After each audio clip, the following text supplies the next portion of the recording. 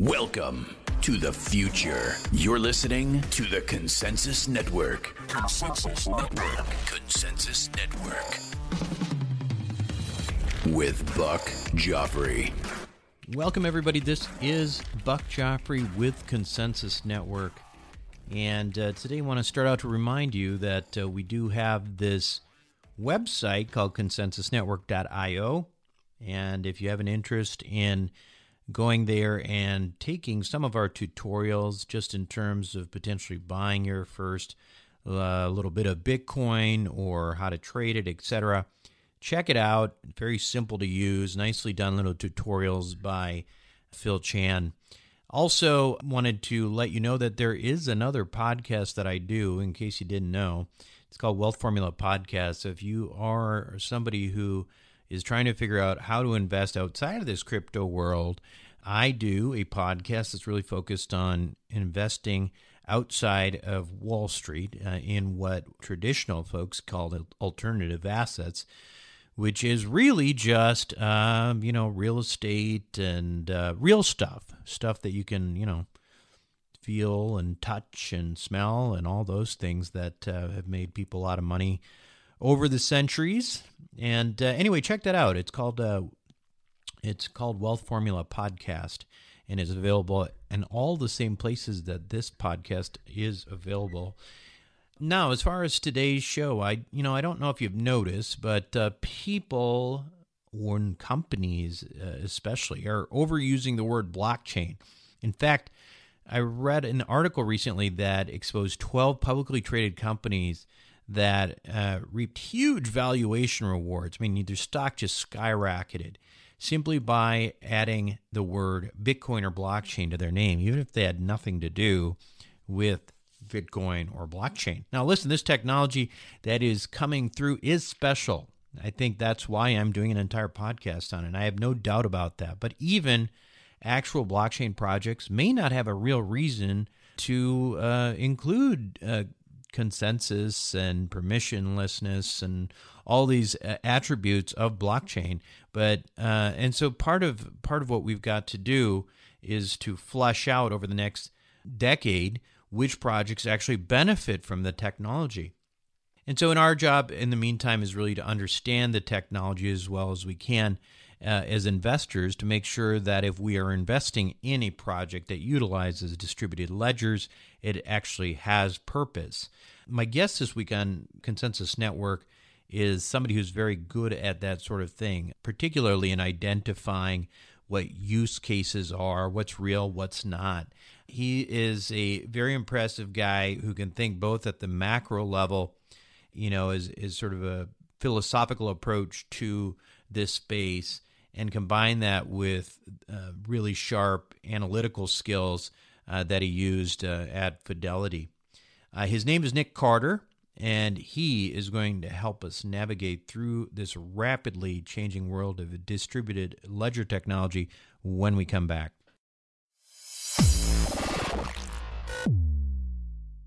Now, there isn't much more exciting than cryptocurrency, but there are old-fashioned ways of creating wealth outside of Wall Street that have been used by the wealthiest families in the world for generations. And that's what my other podcast is all about. It's called Wealth Formula Podcast. Now, if you've made a lot of money in crypto and don't know what to do next, this show might actually answer a lot of those questions too.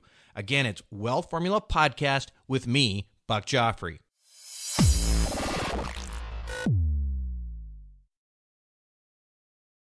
So welcome back to the show, everyone. Today, my guest is Nick Carter. Nick is a partner at Castle Island Ventures. And before joining Castle Island, Nick worked for Fidelity as their first crypto asset analyst, where he devised research perspectives on public blockchains. He's also the co-founder of Coinmetrics, a platform devoted to demystifying on-chain data and bring transparency to the industry. He's written extensively about token holder rights, crypto asset governance models, and public blockchains as political institutions. Nick, welcome to the program. Thanks for having me on, Buck. It's a pleasure to be here.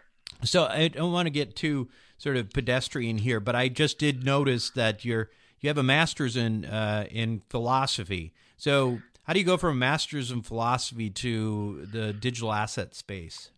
Well, that's actually kind of a quirk of the Scottish university naming system. Okay.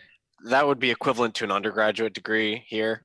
Okay. It's just that at certain Scottish universities they call it a master's, which is very confusing. Okay. But I studied philosophy undergrad.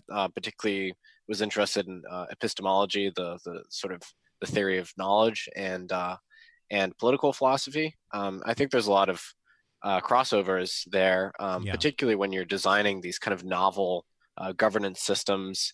You're trying to determine how property is allocated in society, and for the first time, we have this ability to conduct kind of experiments.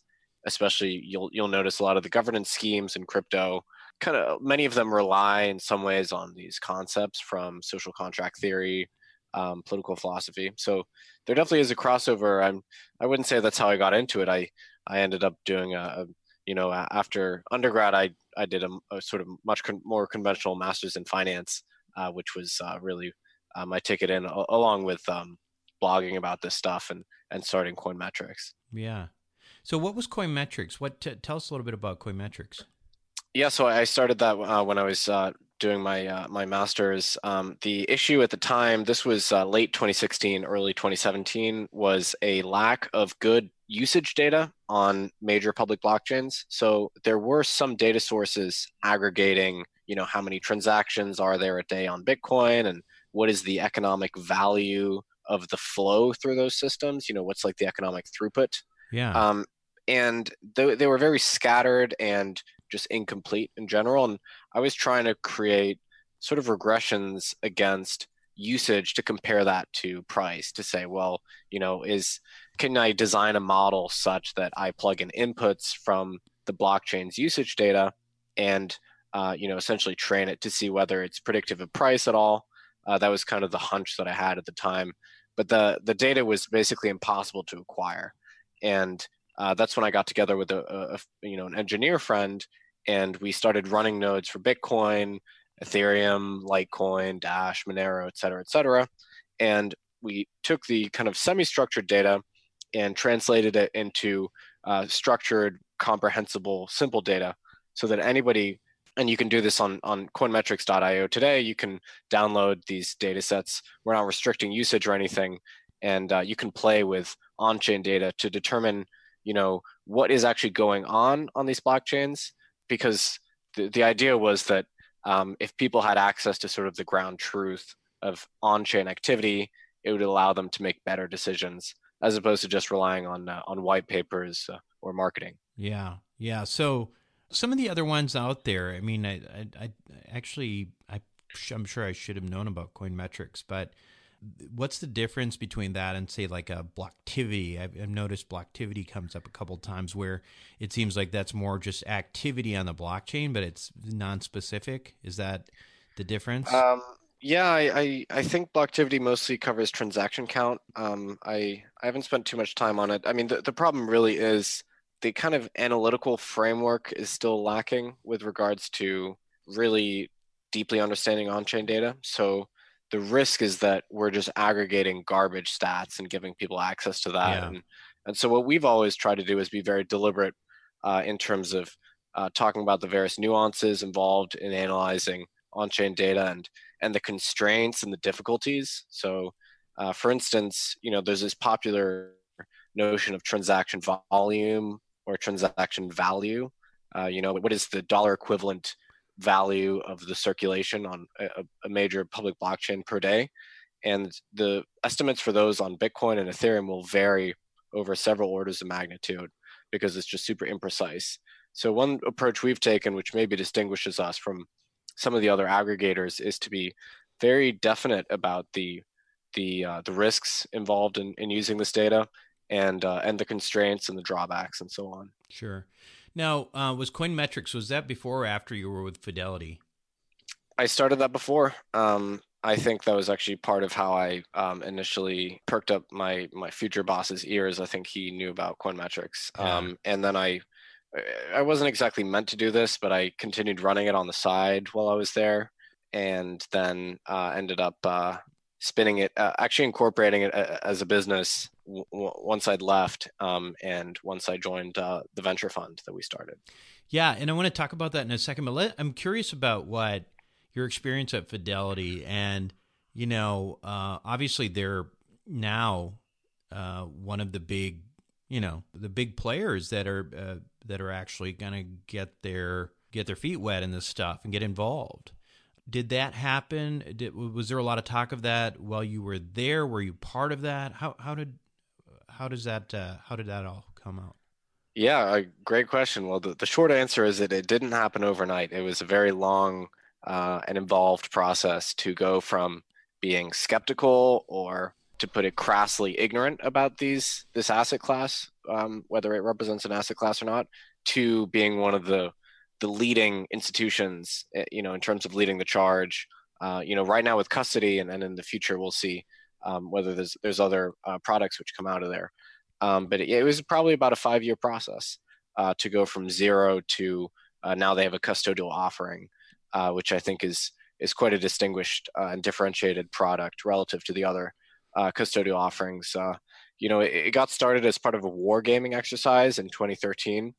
It was essentially a scenario planning exercise, and trying to guess at things that might happen in the future that might be a threat to Fidelity's business. Oh, wow. And one of them was it was called frictionless capital markets, and the worry was, will security settlement end up happening on a peer-to-peer basis? Because that's a really large part of Fidelity's business. Sure. And that ended up not being the case, unless we go to this tokenized world. I don't know if we will or we won't, but it didn't end up being the case now, at least. However, that led Fidelity to this notion of blockchains and eventually Bitcoin. So they went through a lot of the cycle that large enterprises go through, looking at the private blockchains and evaluating those projects. And then, interestingly, they felt that as an asset manager, they might as well focus on the assets themselves, the cryptocurrencies, crypto assets. So there were a few initiatives there, but the one that eventually bore fruit was the custody initiative, which I think is a really important piece of the puzzle. And I know the guys on the team there. I think that they'll be probably one of the big winners in the custody space. Yeah. They have an extremely professional view on this. They've gone about it in a very deliberate, kind of a risk-averse way. Yeah. So my little group there was actually distinct from the custody project. We were actually a small balance sheet fund, and I was hired to devise research perspectives on these assets. So I'd write long-form research pieces like, what does decentralization mean? What are the dimensions of decentralization? How is it manifested on these networks? How can we distinguish Ripple from Bitcoin, for instance? Yeah. Those are the kind of stuff I was writing about. So my goal there was to develop a sort of a systematic and comprehensive understanding of these assets. Yeah, it's really interesting to me because now, talking about Fidelity, getting involved with the custodian side, and actually saw today on Twitter a guest that we had on previously with BlockFi. They made an investment in BlockFi, which is a collateralized, crypto collateralized debt, which is also interesting. Again, just these small investments, again, sort of fortifying some exposure to this asset class. And then you've got, Yale's endowment involved. It's pretty interesting. I want to talk a little bit about, now you're with I don't know if you're the founder or you're with Castle Island, and that's it's a venture fund, right? That's right. We're a conventional venture fund. It's just myself and Matt Walsh. Matt was Fidelity's essentially director of their crypto strategy. So I speak of their journey as if I was there, which is not the case. I was only there from 2017 onwards. Yeah. He was there from 2013 onwards. So he saw that whole transformation, and much of I don't know if many crypto believers will believe that what they did was praiseworthy in terms of getting their toes wet in the market. But if you're a skeptic, maybe, you think what they've done is extremely risky. But a lot of their efforts in cryptocurrency are due to Matt's stewardship of that program. So he really has a legacy over there. Castle Island Ventures is myself and Matt. We got started in summer 2018, and we've been deploying capital. We we are not an ICO fund. We're not a token fund.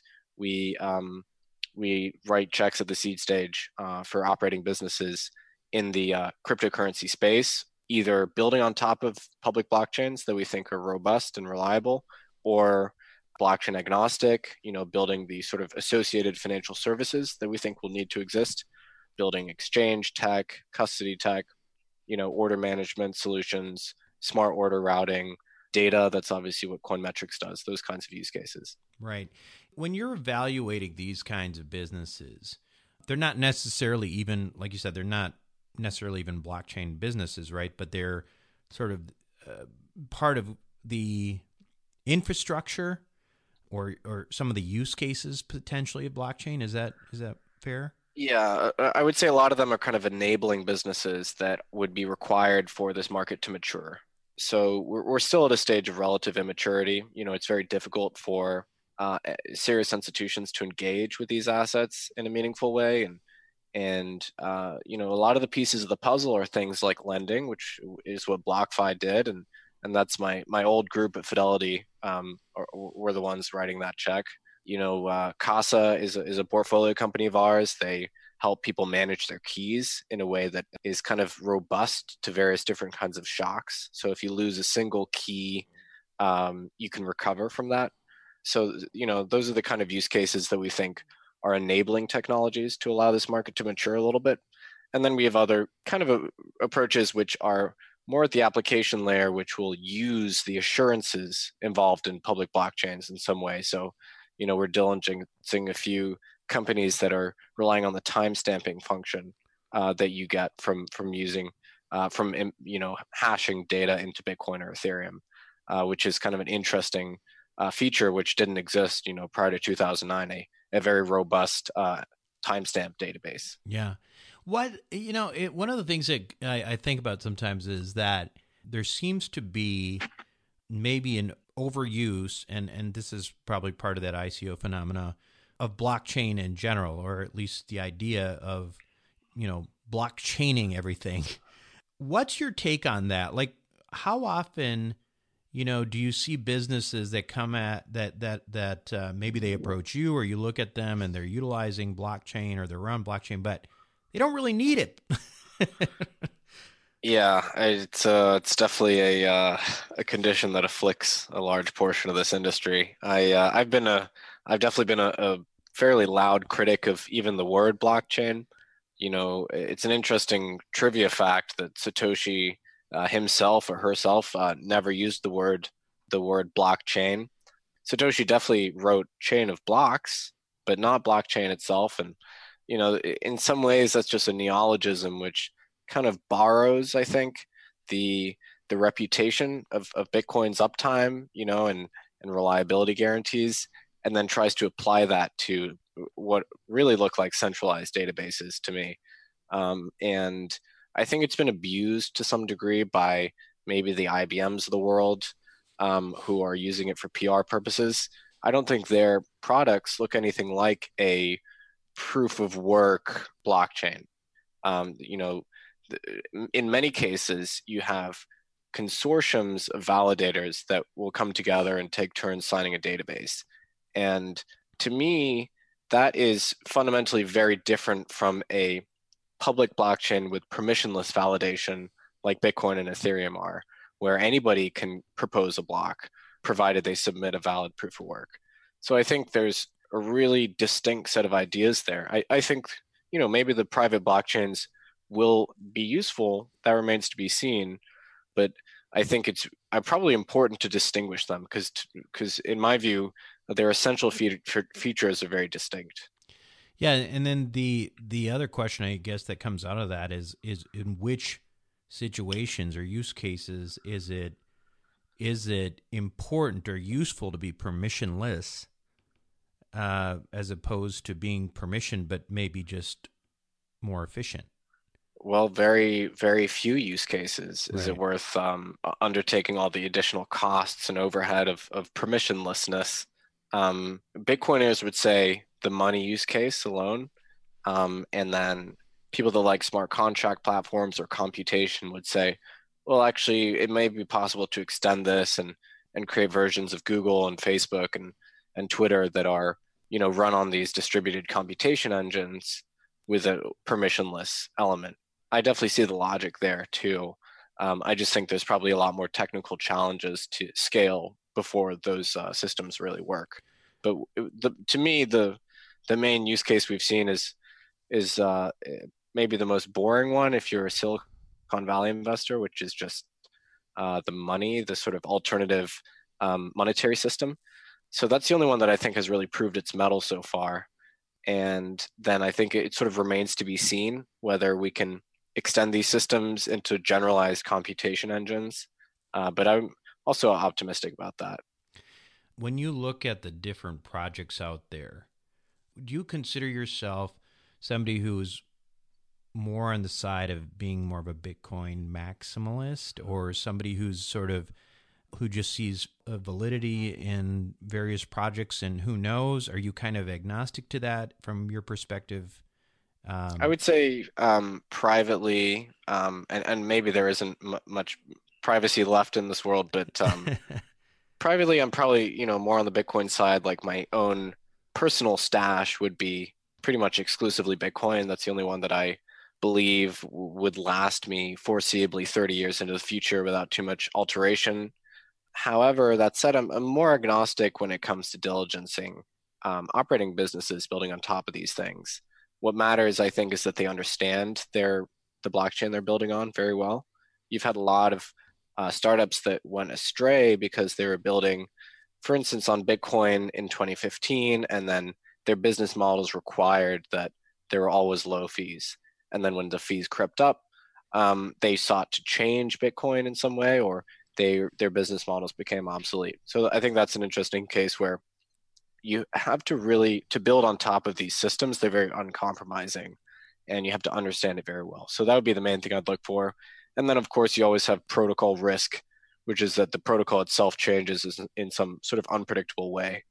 And that maybe also herds you in the Bitcoin direction, because what we have right now is a crop of yet to be launched smart contract platforms where their properties are basically unknown. This would be your Dfinities of the world, your hash graphs, maybe Telegram if they launch.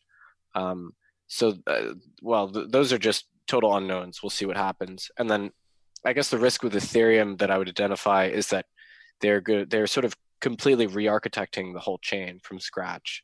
The consensus is being re-architected, the virtual machine, etc. So it may be the case that if you're a startup and you built something that's suitable for Ethereum 1.0, you're kind of out of luck when something really dramatically changes. So those are probably the main things that I'm worried about. Yeah. The question of decentralization in all of this, or permissionlessness or all this, is really kind of like something I've been thinking about a lot, because I think there's clearly a technology that can make things more efficient, faster, cheaper out there.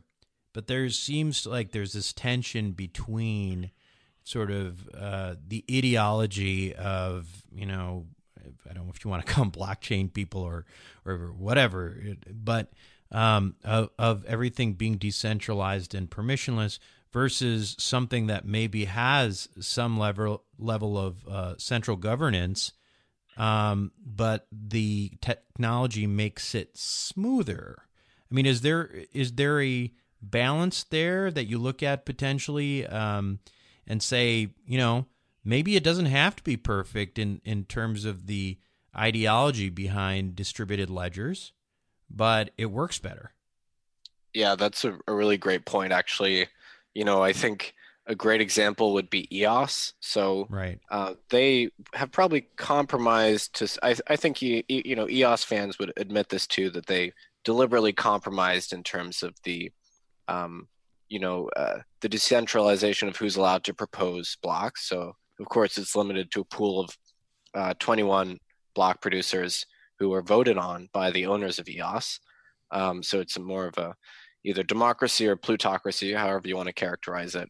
And then there's the risk that there's bribery, and then it becomes sort of a racket where the larger block producers are essentially buying political support, which is a we've seen some scattered evidence of this happening. So that's the risk, right?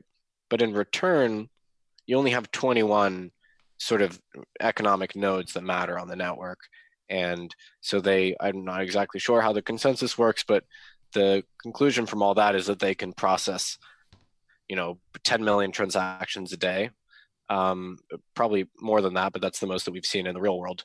Whereas Bitcoin does, 300, 400,000 a day, and Ethereum will do up to 800,000.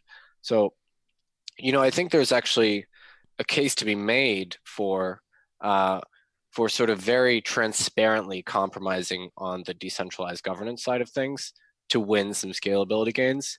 I think actually it's an interesting state of affairs where we have lots of different iterations, along with different projects on that continuum, and there may be a appropriate balance of both ends. Yeah, the project that comes to mind when I think about that is actually one that you mentioned, which is Hashgraph, which I've been following, and I look at that as an investor and somebody who's interested in the technology as well.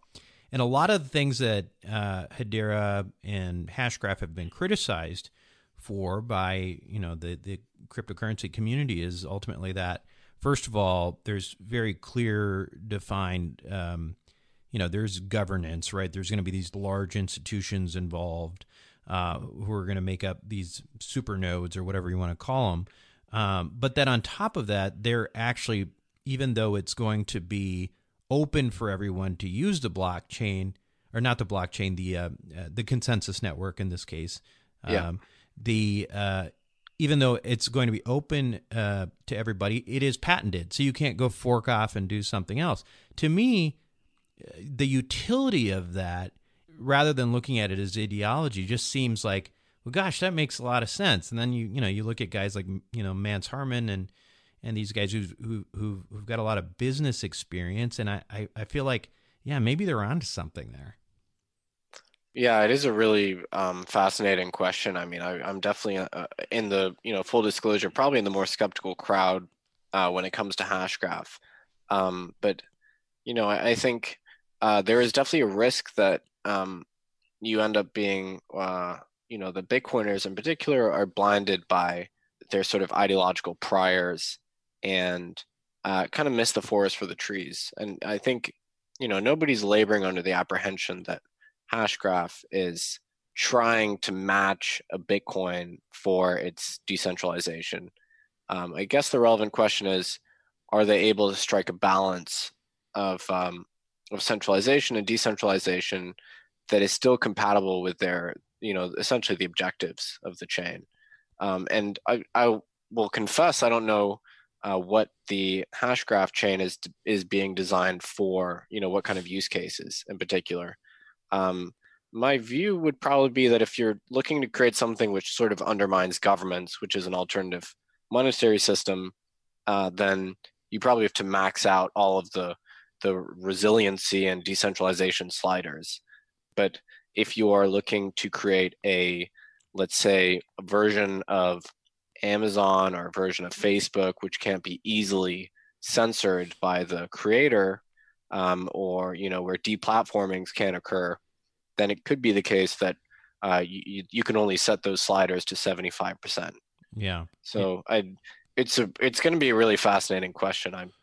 I don't know if the valuation is going to hold up at launch. That'll also be something interesting to watch. Well, yeah, that's the other question. And in their particular case, their whole focus is really, I mean, they don't just talking to Mance Harmon, they don't really consider themselves, competition for Bitcoin. They really see themselves as a faster, more, efficient way of, providing the infrastructure for decentralized or quote unquote decentralized here applications that would be more efficient than Ethereum. But, I'm curious, I guess from your perspective also, what is your take on, the growing institutional interest in cryptocurrencies in general, in the sense that, what effect do you think that, that kind of smart money or big money or whatever you want to call it has on the ecosystem at large? Is it a net positive thing, net negative thing in your opinion? Yeah, it's been the source of a lot of strife, probably from especially from the Bitcoin crowd. There's always this worry that, large that as with the gold markets, where people believe that the gold paper markets are suppressing the spot value of gold, and that the derivatives markets suppress, the spot markets. There's that same worry about Bitcoin, for instance, with fractional reserves being the chief adversary in Bitcoin land. The question is, why would we then reintroduce these central, intermediaries that can issue fractional reserves? And on the one hand, I definitely see the validity of the critique. However, I think the interesting thing with cryptocurrencies is that you can actually audit them with comparable ease. So it's not difficult to provide a attestation which is cryptographically sound and auditable, which says, look, we have $100,000 worth of deposits, and that translates to X many Bitcoins in our cold wallets, and here's a proof that we have a sufficient number of Bitcoins in our cold wallets.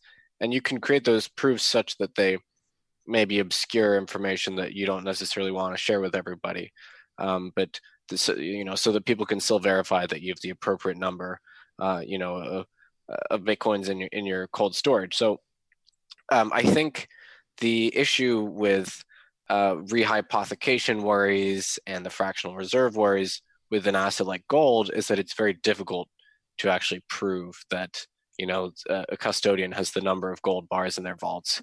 But with any kind of a cryptocurrency, it's much more easy to prove this. I'm surprised that more exchanges and custodians are not issuing periodic proofs of reserves.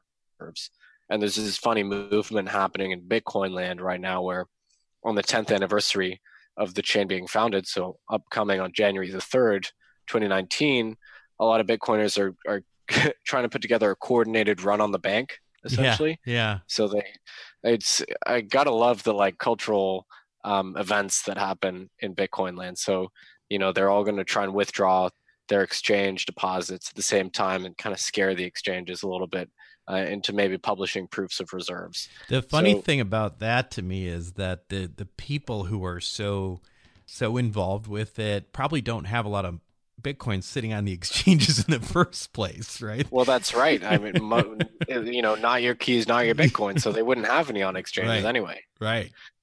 So I guess they're trying to tempt the traders to temporarily withdraw their Bitcoins. Yeah.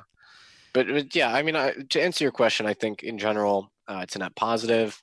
If you look at the messaging coming out of Fidelity's digital assets team, they're very attuned to, I think, the issues of the space. They're essentially crypto natives, so to speak. I know the guys over there. They're longtime members of the industry, so they really understand what people are worried about and concerned about. And as more institutional dollars come in, that doesn't necessarily guarantee that the price will rise, but I think it gives us more liquidity. It turns some of these liquidity ponds into liquidity pools. Prime brokerage and functioning less frictional OTC markets will do that, and I think that's a net win for everybody. Generally speaking, more liquidity means less market impact of your transactions and lower fees and just more sort of robust exchanges, and maybe we'll see a transition away from the cowboy exchanges, which are kind of ripping off their users, towards supervised exchanges, which I think is a net positive. I know you're not following, I know you're not a trader. I know you're not a prophet, but we've obviously had this massive sell-off and crypto winter. And when I look at that as somebody who's looking at what's going on within institutional movement into this area, I would think that would be reflected in market cap.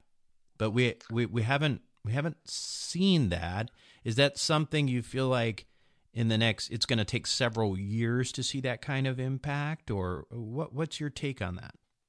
Well, I think a lot of the call it a bubble that occurred in 2017 was due to the expectation of massive inflows from kind of institutional investors, larger investors, endowments, hedge funds, conventional hedge funds, right? And I, anecdotally am hearing from my friends at non-crypto hedge funds. So these would be, equity funds or commodity Sure. funds. Oh, now we're thinking about a Bitcoin position, or we're analyzing Ethereum. So interestingly, now that the downturn has come, they're interested again, right? Because nobody wants to buy the top. Sure. Um, so, but yeah, I think the bubble really was a function of people's miscalibrated expectations. It really is a slow process. Keep in mind that it took Fidelity a full 5 years to go from thinking about this seriously to actually having a product out there.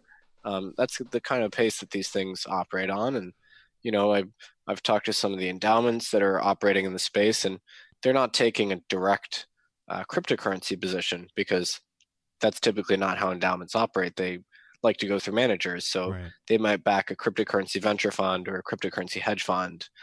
So in many ways, it's still sort of indirect exposure. Yeah, Um, I think I remember somebody talking about that with, for example, Andreessen Horowitz has been involved with cryptocurrency projects, and then there's endowments that have been involved with Andreessen Horowitz for years, and yeah, so they're getting exposure, but they're getting exposure indirectly. yeah, I would say the A16Z crypto fund, $300 million fund, is an interesting case where they will take a stake in a liquid live crypto asset directly. They did it with Maker, famously. So you see it flow through eventually, Right. and then of course a lot of those endowments backed Paradigm, that large new crypto hedge fund. So I mean, it's definitely happening, and I would say the serious wealth managers I talk to are definitely aware of the asset class, but in many cases the questions are like, well, how do we analyze this stuff? How do we value it? No one's ever come out with a good DCF methodology for Yeah. Bitcoin or Ethereum. So I think those funds would either seek to develop those methodologies or wait till there's more agreement or consensus on how that would be done. And there have been there's people that attempt ratio analysis. I've certainly tried myself, but there's not a lot to backstop necessarily the value of these things, for better or for worse, right? So I would say if you had to value Bitcoin, it'd still be based on your expectations of its future market penetration and what you think the velocity might be in the future. And to many serious allocators, that's not a sufficient answer to the question, and that would keep them from moving in. Yeah, and yeah, it's funny because I'm on follow people on crypto Twitter, and I uh, hear some tweets from some well-known people in this community, and it says, stick to the fundamentals, and I'm like, well, what are the fundamentals? I mean, I I get what they're Yeah, saying, we've never but defined the fundamentals, yeah, right? and we have not been able to value those, so it's a little tricky. I mean, I see value in it as Bitcoin in particular is the use case being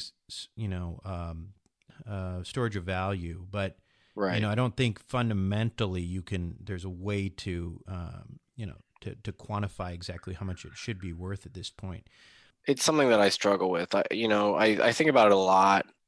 Ultimately, maybe it shouldn't be the case that it's hedge funds buying it opportunistically. Maybe it should only be purchased by users that can really benefit from the actual attributes that it has. So, and people, of course, are going to try and guess at what that population, that interested population, might be. But I think a more authentic value might just emerge as a function of people learning about the chain and finding out what they can do with it that they can't do with the legacy financial system. But of course, it's extremely hard to model that adoption process. Right. So, Castle Island, are you guys? How big? How big a fund is this? So who are your investors? Are you institutional nature? Are you investors? Our LPs, so actually Fidelity came in as our largest investor, so kind of a harmonious decoupling there. And the remainder of our LPs are mostly high net worth individuals in Boston. We raised 30 million. Cool. Very good. And how do we learn more about your work, man? What are you? You're pretty active on Medium, I noticed. Yeah, so I spend my weekends thinking about cryptocurrencies and blogging about it on Medium. That's probably the main place to follow me.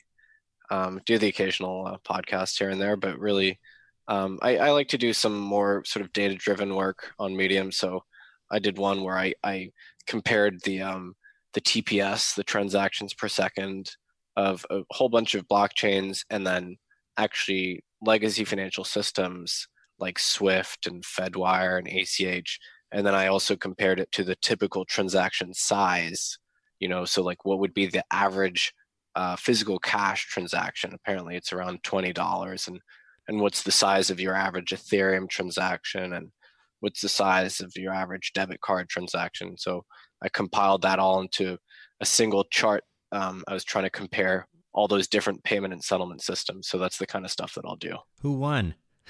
It depends. You've got the ones with really small transactions, but there's tons of them, and you've got the really big transactions, but there's not that many. Right. Yeah, there's kind of it's two axes, Right. Well, listen, it's been really fun talking to you, Nick, and I want to thank you again for being on the program. Thank you so much. It's been a pleasure. We'll be right back.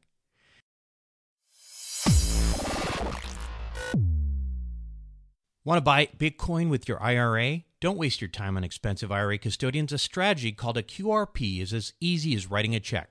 Find out how. Text 44222 and type QRP book. That's one word. And get a free book that explains everything. Again, that's 44222 QRP book. One word. It's the easiest way to make Bitcoin and other cryptocurrencies part of your retirement.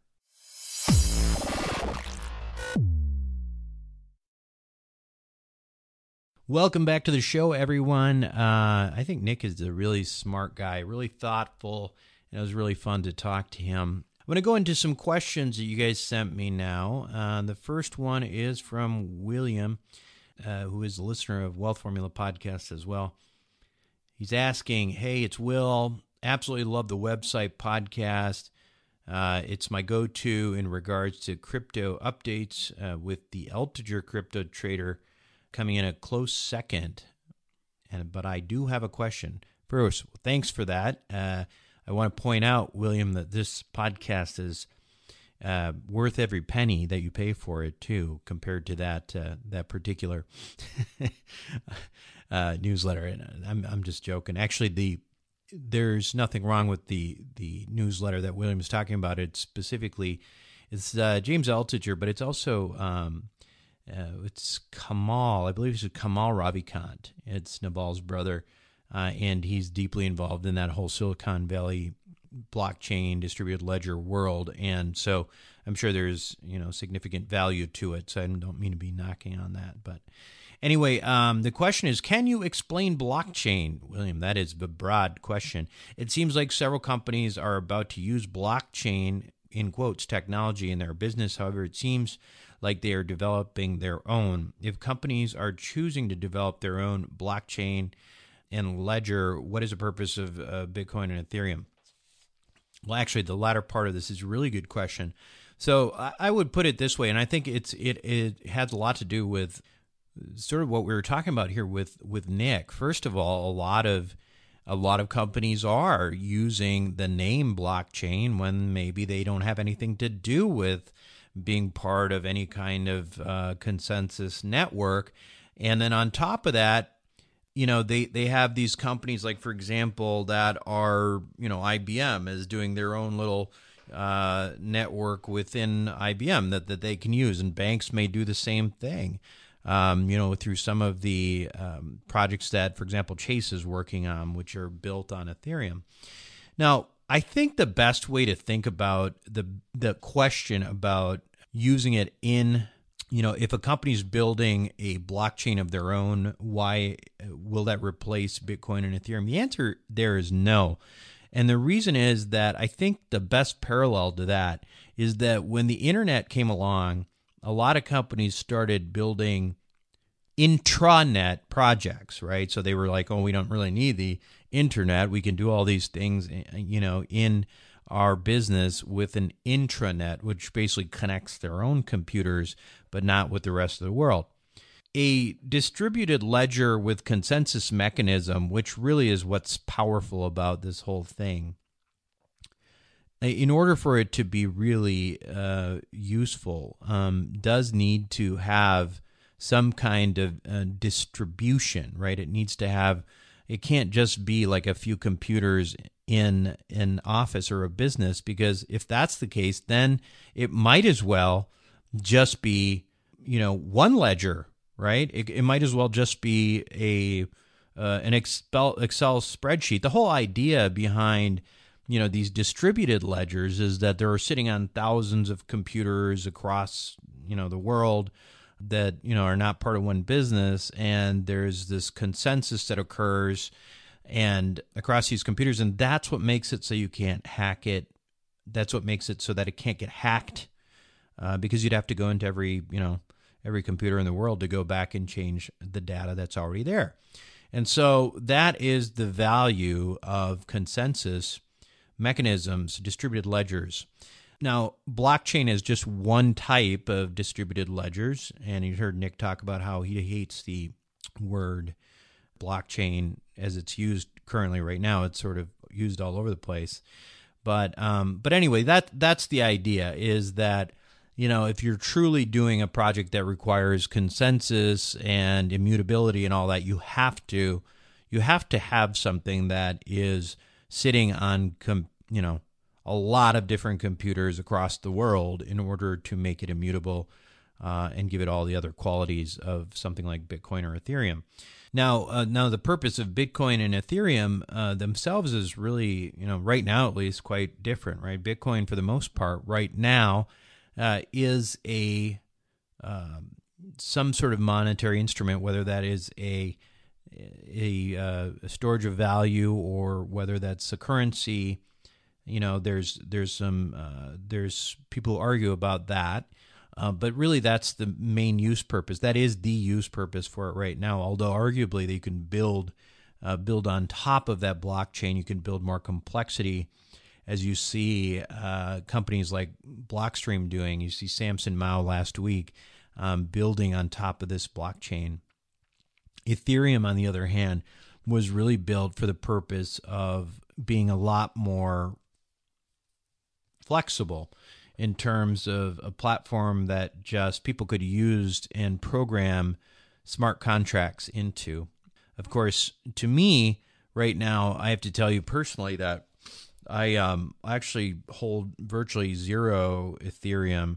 It's not, either alts or in Bitcoin, but it was a great way to get involved with projects because it's easy to do. But I don't really, until Ethereum does something to change its scalability, I'm concerned about even its role in the smart contract world. So anyway, hopefully that's helpful to you, William. Now let's see another question. All right, so the next question is from Nigel from the UK. And Nigel writes, "Hi, Buck. Could you clarify the token economics of WAX, which is, of course, Worldwide Asset Exchange, one of my projects of interest? He says, I don't understand how it will increase in value unless they receive a share of the transaction fees. To me, the WAX token is exactly the same as the Binance coin, which is BNB. And from my understanding, holders of Binance coin receive dividends, but I could not identify from the WAX white paper if WAX did the same. So I actually thought it would be interesting to get an answer from WAX themselves. Of course, I could have answered this, but it wouldn't be nearly as eloquent and not coming from Malcolm Cassell himself. But here I forwarded him, and this is how he answered it. Buck, Binance Coin does a buyback from profits, which we have not ever said we would do. So that answers that. So there's not that. Our consensus model, as you know, is called Delegated Proof of Stake, or DPoS. We borrowed it from EOS. In consensus structure, coin holders can stake their coins to block producers and receive amounts back from what the block producers earn. Additionally, our system requires staking for guilds, escrow, appraisal, and other marketplace services. Remember, all this stuff you're not seeing yet because, the mainnet, is not really, you don't have the tokens yet that can do all this stuff. You have ERC20 tokens. Now, each of these functions will return some amount of their generated amount to the stake tokens by definition. He goes on to say, I believe that most of this is in the white paper. And then he says, keep in mind, the current token is an ERC20 token, as I mentioned before, too. And so it does not have any of these functions. The mainnet token will be connected to all the things that I reference above. And, of course, the ERC20 tokens, people who hold those will receive the mainnet tokens in Q2. So anyway, I would suggest going to wax.io and checking out some of that information if you want. But, this is a pretty robust project with lots of ways basically to create value, and I think ultimately to drive up the value of that project. I still am that is one project that I am, I'm just waiting to me that for that one to how it responds when there is some kind of, bull market in Bitcoin again. I think that's going to be one of those that is just going to fly. But anyway, that's it for questions this week. Make sure to send your questions to info@consensusnetwork.io or go to consensusnetwork.io and use and you can write questions there. You can also leave a voicemail, and that's actually preferred, although nobody seems to want to do that. But I would suggest you do that. Be great to hear from you. And that's it for me this week on Consensus Network. This is Buck Joffrey signing off.